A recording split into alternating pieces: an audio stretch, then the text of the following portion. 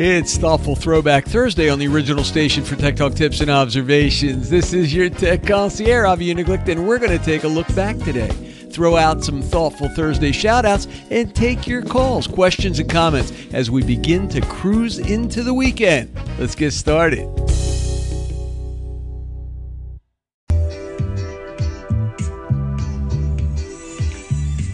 This is your Tech Talk tip for Thursday, 12/29/16.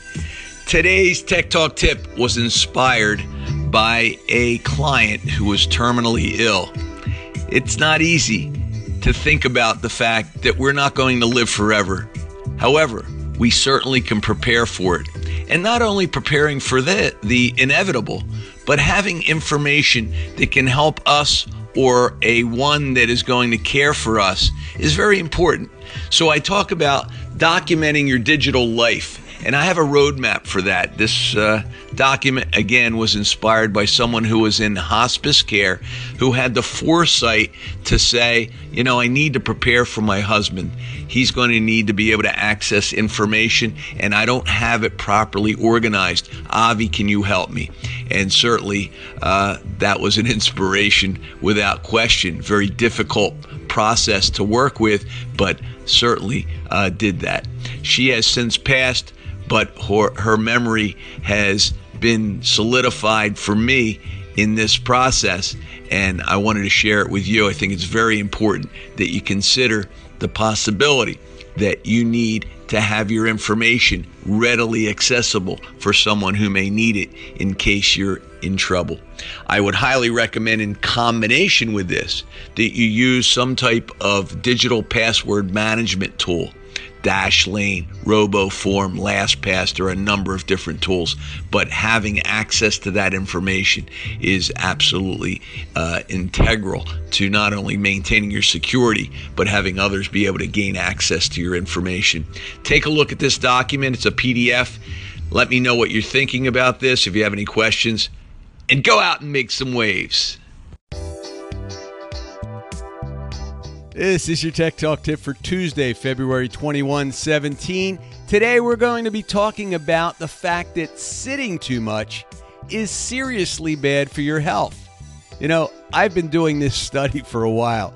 Number one, I sit behind my desk constantly doing my remote tech support for clients, and it's starting to have its toll on me. I've been doing it for years, and you too may have had similar experiences working behind a desk. You don't necessarily have to be using a computer or use technology to have the same types of symptoms to gain benefits from standing while you work.